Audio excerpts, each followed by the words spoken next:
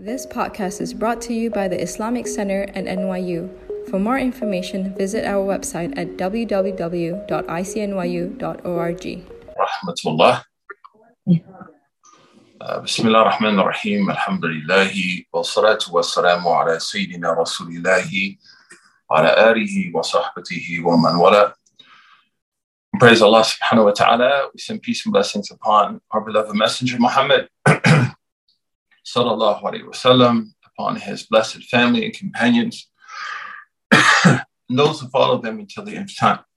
Brothers and sisters, assalamu alaikum wa rahmatullahi wa barakatuh. Inshallah, I hope everybody is doing wonderful. Inshallah, we're now continuing a series on contemporary issues with a means to create constructive thinking through a religious lens, while at the same time equipping us to analyze different messages within America with that lens critically.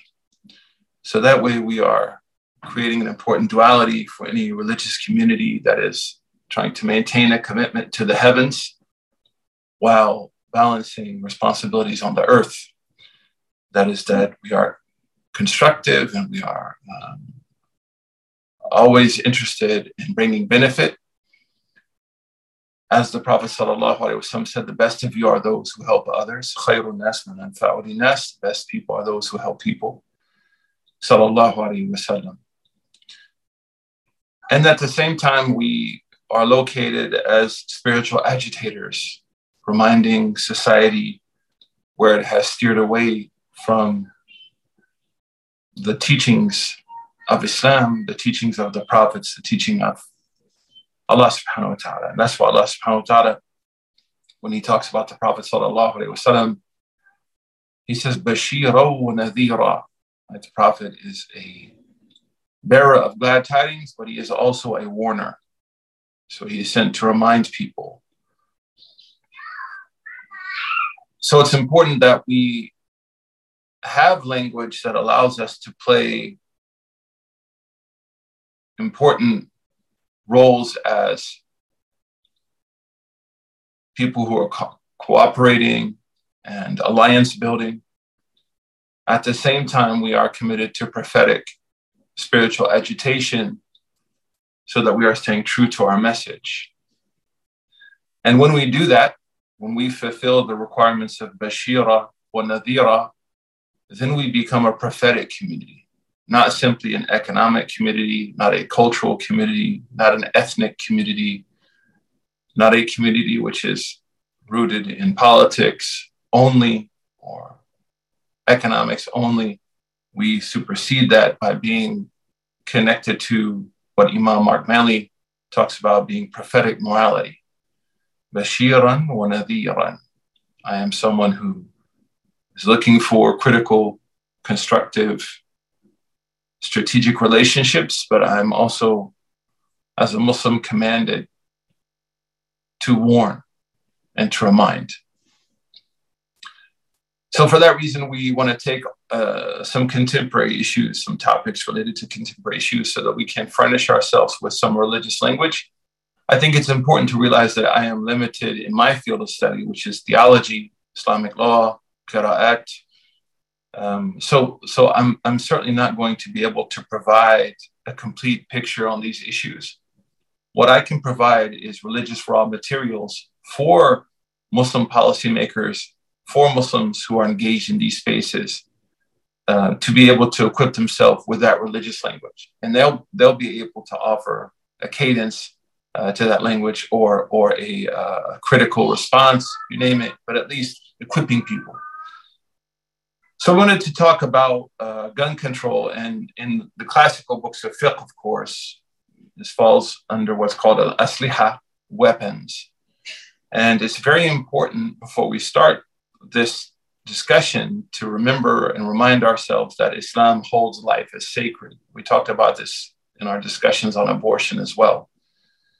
Allah subhanahu wa ta'ala says in the Quran, after A'udhu billahi minash shaitanir rajeem, وَلَقَدْ كَرَّمْنَا بَنِي آدَمَ. Like we honored people. It's one of the major 5 universals of Islamic law is that people should be respected. And within that is the respect of life, which is another major universal of Islam. Allah subhanahu wa ta'ala says, وَلَا تَقْتُلُوا النَّفْسَ الَّتِي حَرَّمَ اللَّهُ إِلَّا بِالْحَقِّ. Do not kill unjustly any soul. Allah subhanahu wa ta'ala says, كَمَا قَتَلَ النَّاسَ جَمِيعًا. Whoever kills one person, it's like they killed humanity. The Prophet sallallahu alaihi wasallam said, إِيَّاكُمْ وَالْمُوبِقَاتِ. This authentic hadith from Imam al-Bukhari. Prophet warned us of the 7 disastrous sins, and one of them is killing people. So murder is seen as one of the major agreed upon sins of Islam.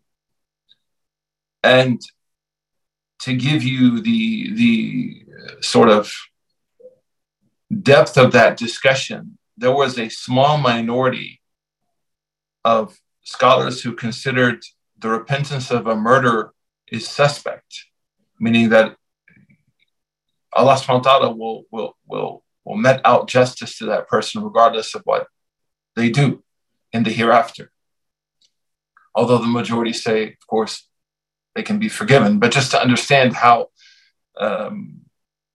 sacred life is. And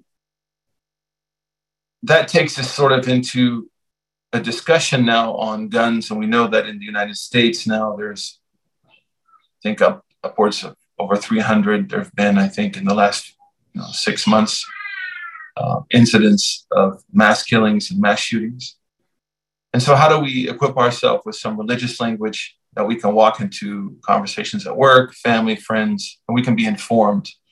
Islam's position is sort of potentially a position, not the only position that I'm sharing, of course, on the issue, just my thoughts. So the first is that weapons in general, as I mentioned earlier in the books of fiqh, are considered permissible. So like owning a gun from the Islamic perspective is permissible. We know this from a few verses of Quran, as well as a hadith of the Prophet sallallahu alaihi wasallam. And I'm going to mention a very important legal axiom here that allows us to sort of draw this conclusion. Allah subhanahu wa ta'ala says in the 4th chapter of the Quran, verse 106, خُذُوا أَصْلِحَتَكُمْ فَلْيَأْخُذُوا أَصْلِحَتَهُم. Allah subhanahu wa ta'ala is talking about when the Prophet is praying with people and it's a time of war and people are praying the fear prayer. He says, let a group of them join you, فَلْيَأْخُذُوا أَصْلِحَتَهُم, and let them arm themselves. They actually must arm themselves. We also find this in the 8th chapter of the Quran. Allah subhanahu wa ta'ala says, تُرْهِبُونَ بِهِ عَدُوَّ اللَّهِ وَعَدُوَّكُمْ, that you must take all precautions from strength and horses and weapons and so on to inspire fear into your enemies. And of course, this verse is talking about the battlefield. What we understand from these verses of the Quran is a very important legal axiom that says that if something is mentioned in the Quran and it is forbidden, and at the time it's mentioned, it's not mentioned in the context of it being forbidden, it will be clear that it's forbidden later, whether through the Quran or through the hadith of the Prophet sallallahu alaihi wasallam. So if something's mentioned in passing in the Quran, and that act is actually forbidden, it will be mentioned. It's impossible for us in Sharia to believe that. And this axiom says, تأخر البيان بوجود الحاجة محال, that people having a need for something during the time of the Prophet and it not being addressed, like it's like, for example, take your weapons. If weapons were haram, then we'll say, oh, and weapons are forbidden in this situation, this situation, this situation. But we don't find that. Prophet would have said weapons are forbidden. He didn't say that. So when that doesn't happen, when that thing is not clarified, then that thing is understood to be permissible. An example of this is alcohol. Allah subhanahu wa ta'ala in Mecca refers to alcohol as rizqan hasana, as a good provision. But then later on we find فَاجْتَنِبُوهُ لَعَلَّكُمْ تُفْلِحُونَ. It becomes forbidden. Prophet Clearly, it has forbidden alcohol. Alayhi salatu salam. Early on in Islam, people embraced Islam when they were married to their sisters.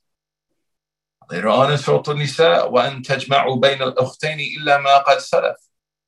Clearly made forbidden.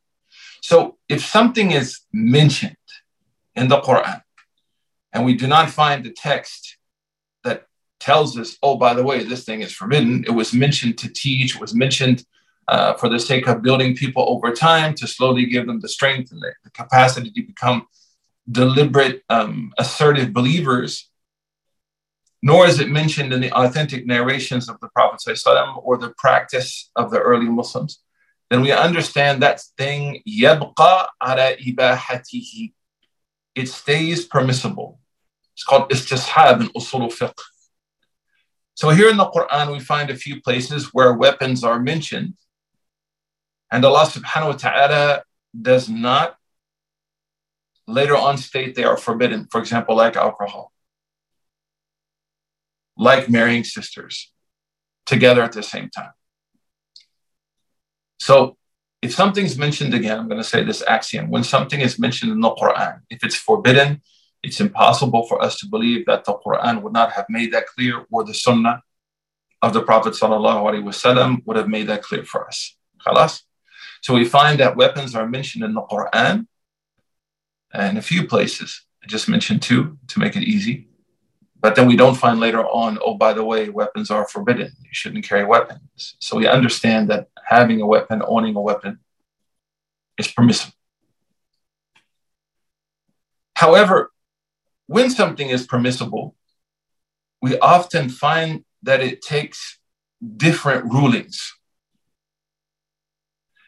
And it takes different rulings because of the major guiding universal principle of Islamic law, and that is that prevention of harm is central to Islamic law. Prophet ﷺ said, "La darara wa la dirar." There's no harm or reciprocation of harm. Sallallahu alaihi wasallam.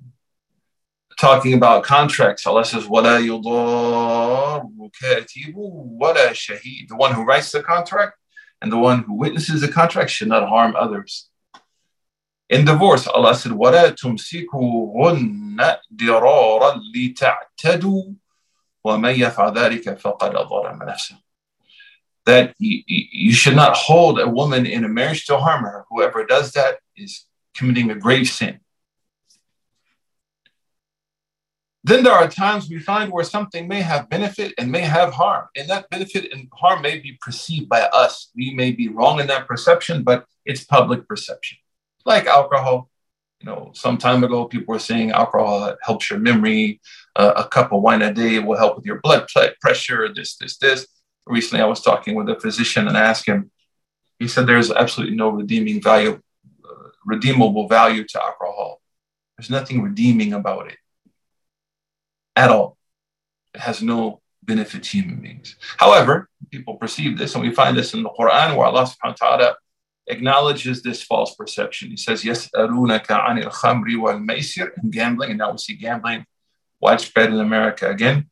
قُلْ فِيهِمَا إِثْمٌ كَبِيرٌ. There's a qira'ah, قُلْ فِيهِمَا إِثْمٌ كَثِيرٌ وَمَنَافِعُ لِلنَّاسِ وَإِثْمُهُمَا أَكْبَرُ مِنْ نَفْعِهِمَا. So when that happens, when there is harm and benefit, we find that Islam prefers to prevent harm over achieving benefit usually. So what have I said so far? Number one, the first axiom I mentioned in Islamic law, if something is mentioned in the sacred text and it's not clearly forbidden later on, it's understood to be permissible. The second axiom that I mentioned is that Islam is out to look after and prevent harm. The third axiom now that we touched on is that when there is benefit in harm in something, if the harm is greater, then Islam looks to prevent harm before achieving benefit. This is very interesting when we talk about activism and political engagement, because you have to be certain that you're going to achieve something that's real and substantive for the community and for people.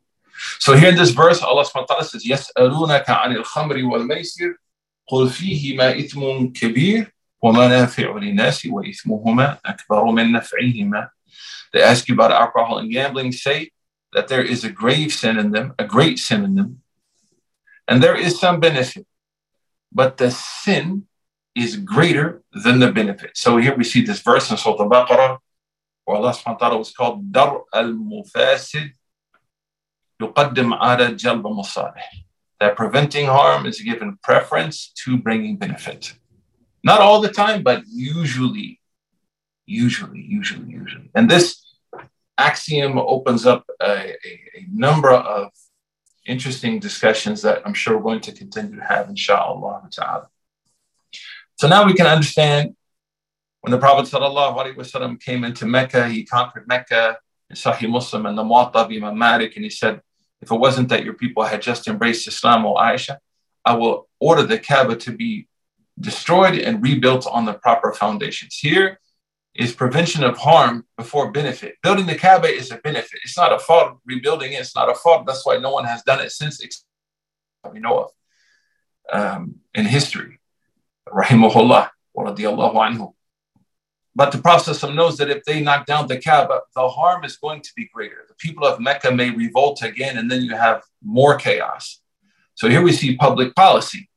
The Prophet is thinking about what is going to prevent harm first before achieving the benefit of rebuilding the Kaaba. That's why Imam al-Nawawi, in his explanation of Sahih Muslim, he mentions this brilliantly. This is an example of foregoing something good to prevent a greater evil. When the Prophet ﷺ let this man, that we know the story, urinate in his masjid, instead of jumping on him and punishing him, because it's going to create greater harm. When Abu Dharr radiallahu anhu embraces Islam in Sahih Muslim, and he says to the Prophet, I want to go now to the Kaaba in Mecca, this is in Mecca, and announce my Islam. The Prophet forbids him from doing this. Why? Because it's going to bring more harm than good. And what happened, of course, we know. Abu Dharr was beaten brutally. We find this also in the Quran. Allah subhanahu wa ta'ala says, تَسُبُّوا الَّذِينَ يَدَعُونَ مِن دُونِ اللَّهِ فَيَسُبُّوا اللَّهَ عَدْوًا بِغَيْرِ عِلْمٍ. Do not, and this is in Mecca, do not insult their gods. Those who they call unto other than Allah, do not insult them. If you insult our gods, why? Because they will insult Allah. This is a greater harm. So here we see, subhanAllah, the Sharia was called Mara'at ad-Darar wal-Mafasid, right? Looking after and protecting people from harm. So the point is that when that happens and something's permissible, depending on the harm, the ruling can change. The fatwa can change. So something was permissible, now can become forbidden. So, for example, we see Sheikh Muhammad Abdu. Because the four madhahib consider polygamy as permissible, not sunnah. This is a mistake people make all the time. But polygamy, to marry more than one woman, is not sunnah. It's mubah, according to the Malikis, the Hanabila, as I know, especially in the Maliki school and the Hanbali school, I know, mubah. I think all four, mubah, not sunnah. So we find some people like Sheikh Muhammad Abdu and others 100 years ago, he said that in his moment, in his given phase of life that he lived in, he said polygamy should not be allowed because he was seeing a lot of homeless children in the streets. And that's the faqih. That's the scholar who's thinking in a way that the fiqh is not in a vacuum. The answer is not in a vacuum. And this is a permissible issue. This is not something fixed like prayer or Ramadan or Hajj or belief in Allah or belief in the Prophet. This is something which is permissible. So the jurist is given this leeway based on the certainty of harm or the strong potential of harm. Whether someone agrees with Sheikh Muhammad Abdu or not, let's not get caught up in that side discussion. The point is, he was thinking in a way about the harm this was causing in his time. Rahimahullahu ta'ala. When we look at different narrations of the Prophet ﷺ about weapons, we see that at times it appears they take different rulings. Maybe someone then gets confused. You know, I read different hadith about weapons, and these hadith seem to say different things. So the person finds himself confused. And the reason they may find themselves confused is that they're looking at these texts from a particular perspective and not appreciating the broader axioms that I mentioned earlier, the axiomatic reading of religious texts at times is crucial. And that's what we're trained to do in the College of Islamic Law. How do you read from 30,000 feet up instead of reading in the moment and being boxed in? And this is what's called Jama' al-Nusus, where a person has to do all the research and gather together as many narrations as they can, and verses of Quran and Hadith of the Prophet ﷺ, to then be able to look at this and see, is this permissible thing taking on different rulings because of certain situations that then I can then apply to my own situation. The first is the Prophet ﷺ in an authentic hadith.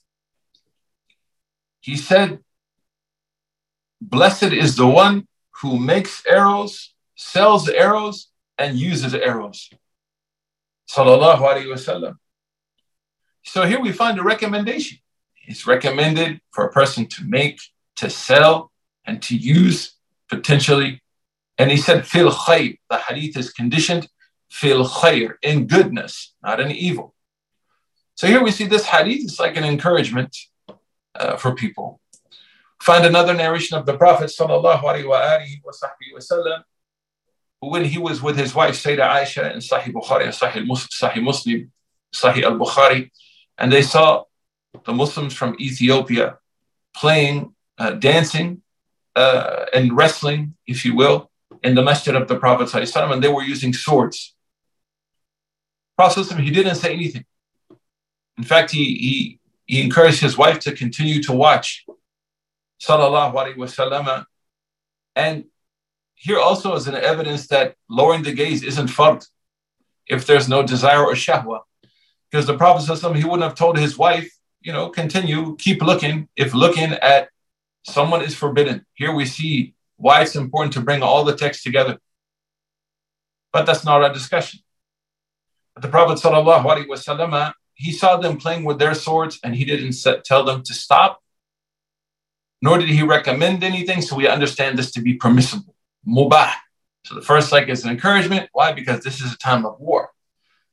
So to prevent harm, make and distribute weapons. The second is a celebration in the masjid of the Prophet sallallahu alaihi wasallam. This is permissible. A'yad al-nas, mubaha. In general, celebrations and holidays fall under permissibility unless they contradict the text of Islam, like Christmas, for example. That would be forbidden. The third, the Prophet sallallahu alaihi wasallam said, "La yushiranna ahadukum ila akhihi bis-silah." That no one should ever point a weapon at his brother or sister. This means it's haram. La yushiranna. It's forbidden for you to even in the direction of your brother and sister with a weapon. Sallallahu alayhi wa alihi wa sahbihi wasallam. Also, we know the Prophet, he said that we're forbidden to kill people by fire. Sallallahu alayhi wa alihi wa sahbihi wasallam. So here we see three different texts: a recommendation, permissibility, forbidden. Maybe somebody reads the different texts and there's others. Prophet said, "Alimu awladakum, teach your children how to shoot arrows." Sallallahu alayhi wa sallam. Teach them archery. This is irshad, a recommendation of the mubah, of the permissible. So we see here one text about weapons that shows it's forbidden. There's other texts that do this as well, like no one should walk in Medina with their sword unsheathed. Number two, the Prophet encouraged people to make, sell, and use weapons. This is a time of war. Number three, the Prophet saw people in the masjid with their weapons. He didn't say anything. It's permissible. And then we mentioned the fourth is teaching our children archery, swimming, and horseback riding. Again, this is irshad, recommendation. So here we see, subhanAllah, it's like different texts. And we see tahrim, forbidden. Don't walk around with your sword unsheathed or your weapon unsheathed. Sallallahu alayhi wa sallam. Maybe someone gets confused. And if we think about what I said earlier, that Islamic law is about preventing harm, we understand that each one of these texts is stated in a way that is going to achieve the maximum protection from harm. The maximum protection of harm, the context of each. So the degree of harm is what is driving the ruling when it comes to the permissible. You need to remember this, that the degree of harm is what can shape our community's discussions and opinions on how we want to look at the permissible. So that takes us now into this important topic of gun control. Perhaps where we can locate ourselves in the middle of the two sides. Become everything in America is now politicized, subhanAllah. And that is that our religion gives us great leeway, acknowledging the fact that people have the right to bear arms, to own arms. At the same time, in the face of very difficult harm and considerable harm and problems that we're seeing over and now, innocent children are being slaughtered. America, its perspective, its apex is violence historically, psychologically. White violence is often sanctioned in America as heroism. Top Gun. There's a lot to be said about the role of violence in America that goes beyond even what I'm talking about, that has to be taken into consideration, the psychological ramifications. That's why, for example, in the Muslim world, you see some free-thinking ulama. They say that it's forbidden for the government to have its military all over the place, because this creates a sense of fear in the hearts of the people, the citizens of that country. That's not allowed to create like an Orwellian, autocratic sense of terror in the hearts of people. So I think what we would suggest here is that Muslims who are aware of the ramifications of guns in this country, the impact of certain types of firearms, the degree and access which certain people have to firearms who shouldn't, then I think we can find ourselves somewhere in the middle. That Islam, most circumstances, states that owning a weapon is permissible. At the same time, there's nuance here, and there are layers within sociology and psychology and popular culture in the traumatic history of this country with weapons that have to be taken into consideration so that we can support things like background checks. We can support that certain type of weapons average people shouldn't have access to because of the potential harm that those weapons can cause. So perhaps as I finish, this is some food for thought, and I'm not there in person, so it's difficult to open it up for discussions. But just to walk back everything I said and then leave it to any questions or comments. The first is that Islam recognizes that largely weapons, owning a firearm is permissible. And when something in the Quran is mentioned or the Hadith and it is not forbidden, then we understand that thing to be permissible. Because it's permissible, it can be shaped in the rulings around it or conditioned. It doesn't have to be absolutely forbidden. It can be conditioned. There can be conditions set. And that's where policy comes in. That's where empirical data comes in. That's where research comes in. That's where we're seeing now what's happening to create those conditions. And largely in an Islamic state, that's left to the government. In the areas of the permissible, the government is allowed to legislate laws. So the third is going to be now that it's permissible based on certain harm, and that harm can be definitive or highly suspect, like it's probable, highly probable. Then certain parameters can be brought into the situation that condition the presence of that permissible thing in society. Then we went through the different texts of the Prophet ﷺ that illustrate how they're stated within the context of preventing harm. And then as I suggested, my thoughts on this, of course, and this is just my thoughts, are that we find ourselves somewhere in the middle on this discussion, that certainly we believe owning a firearm is fine, but owning military-grade weapons and everyone in the world having access to weapons is something that perhaps we would not condone because of the clear harm that's happening to people in society. I'll leave it here. And if there's any questions, feel free to raise your hand and chime in. Barakallahu feekum. وجزاكم الله خيرا وصلى الله وسلم على سيدنا محمد والسلام عليكم ورحمة الله.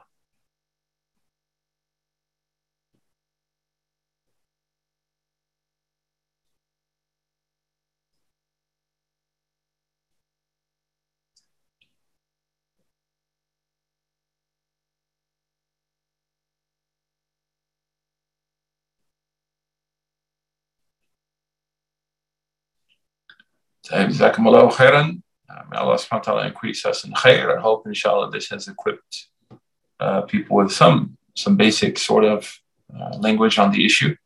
And I hope that we'll continue to push ourselves to think in more constructive and critical ways, that we can create critical partnerships and strategic partnerships in ways that do not cause us to sacrifice our own religious position. I'm not sure where that access to that link on the abortion sessions is. You may need to email the ICNYU. But I plan to cover these things in greater detail in a course at my school at Swiss, where we go through like a series of detailed, like a class on contemporary issues, if you will. Inshallah, so we'll also be repeating some of these things again, inshallah. Jazakumullahu khairan. May Allah subhanahu wa ta'ala increase you khair. I hope that this was beneficial for people. It doesn't need to be long. We can surmise these things very clearly. I am not familiar with the Lal Masjid incident. I'm sorry, I'm not.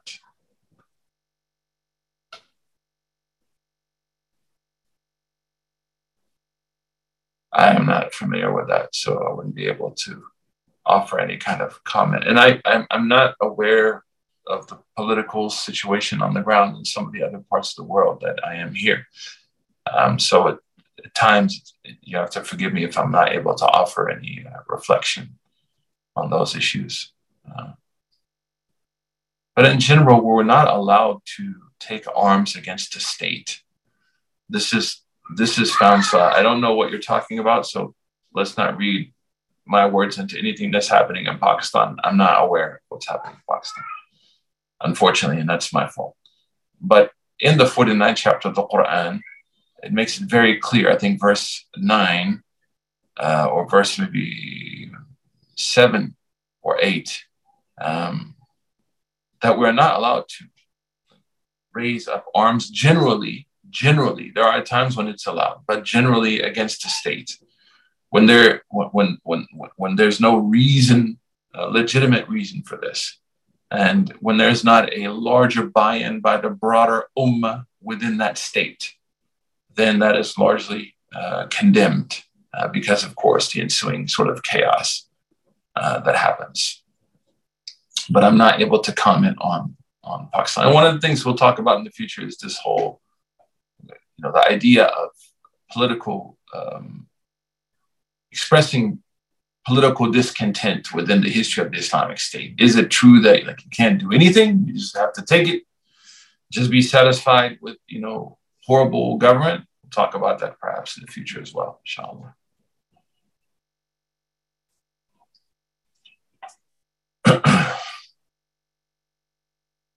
Barakallahu feekum wa sallallahu wa sallam ala Sayyidina Muhammad. Assalamu alaikum wa rahmatullahi wa barakatuh. If you would like to listen to more, please donate to www.icnyu.org/donate. For more of our virtual programs, go to www.icnyu.org/classes. If you have any questions, email us at info@icnyu.org.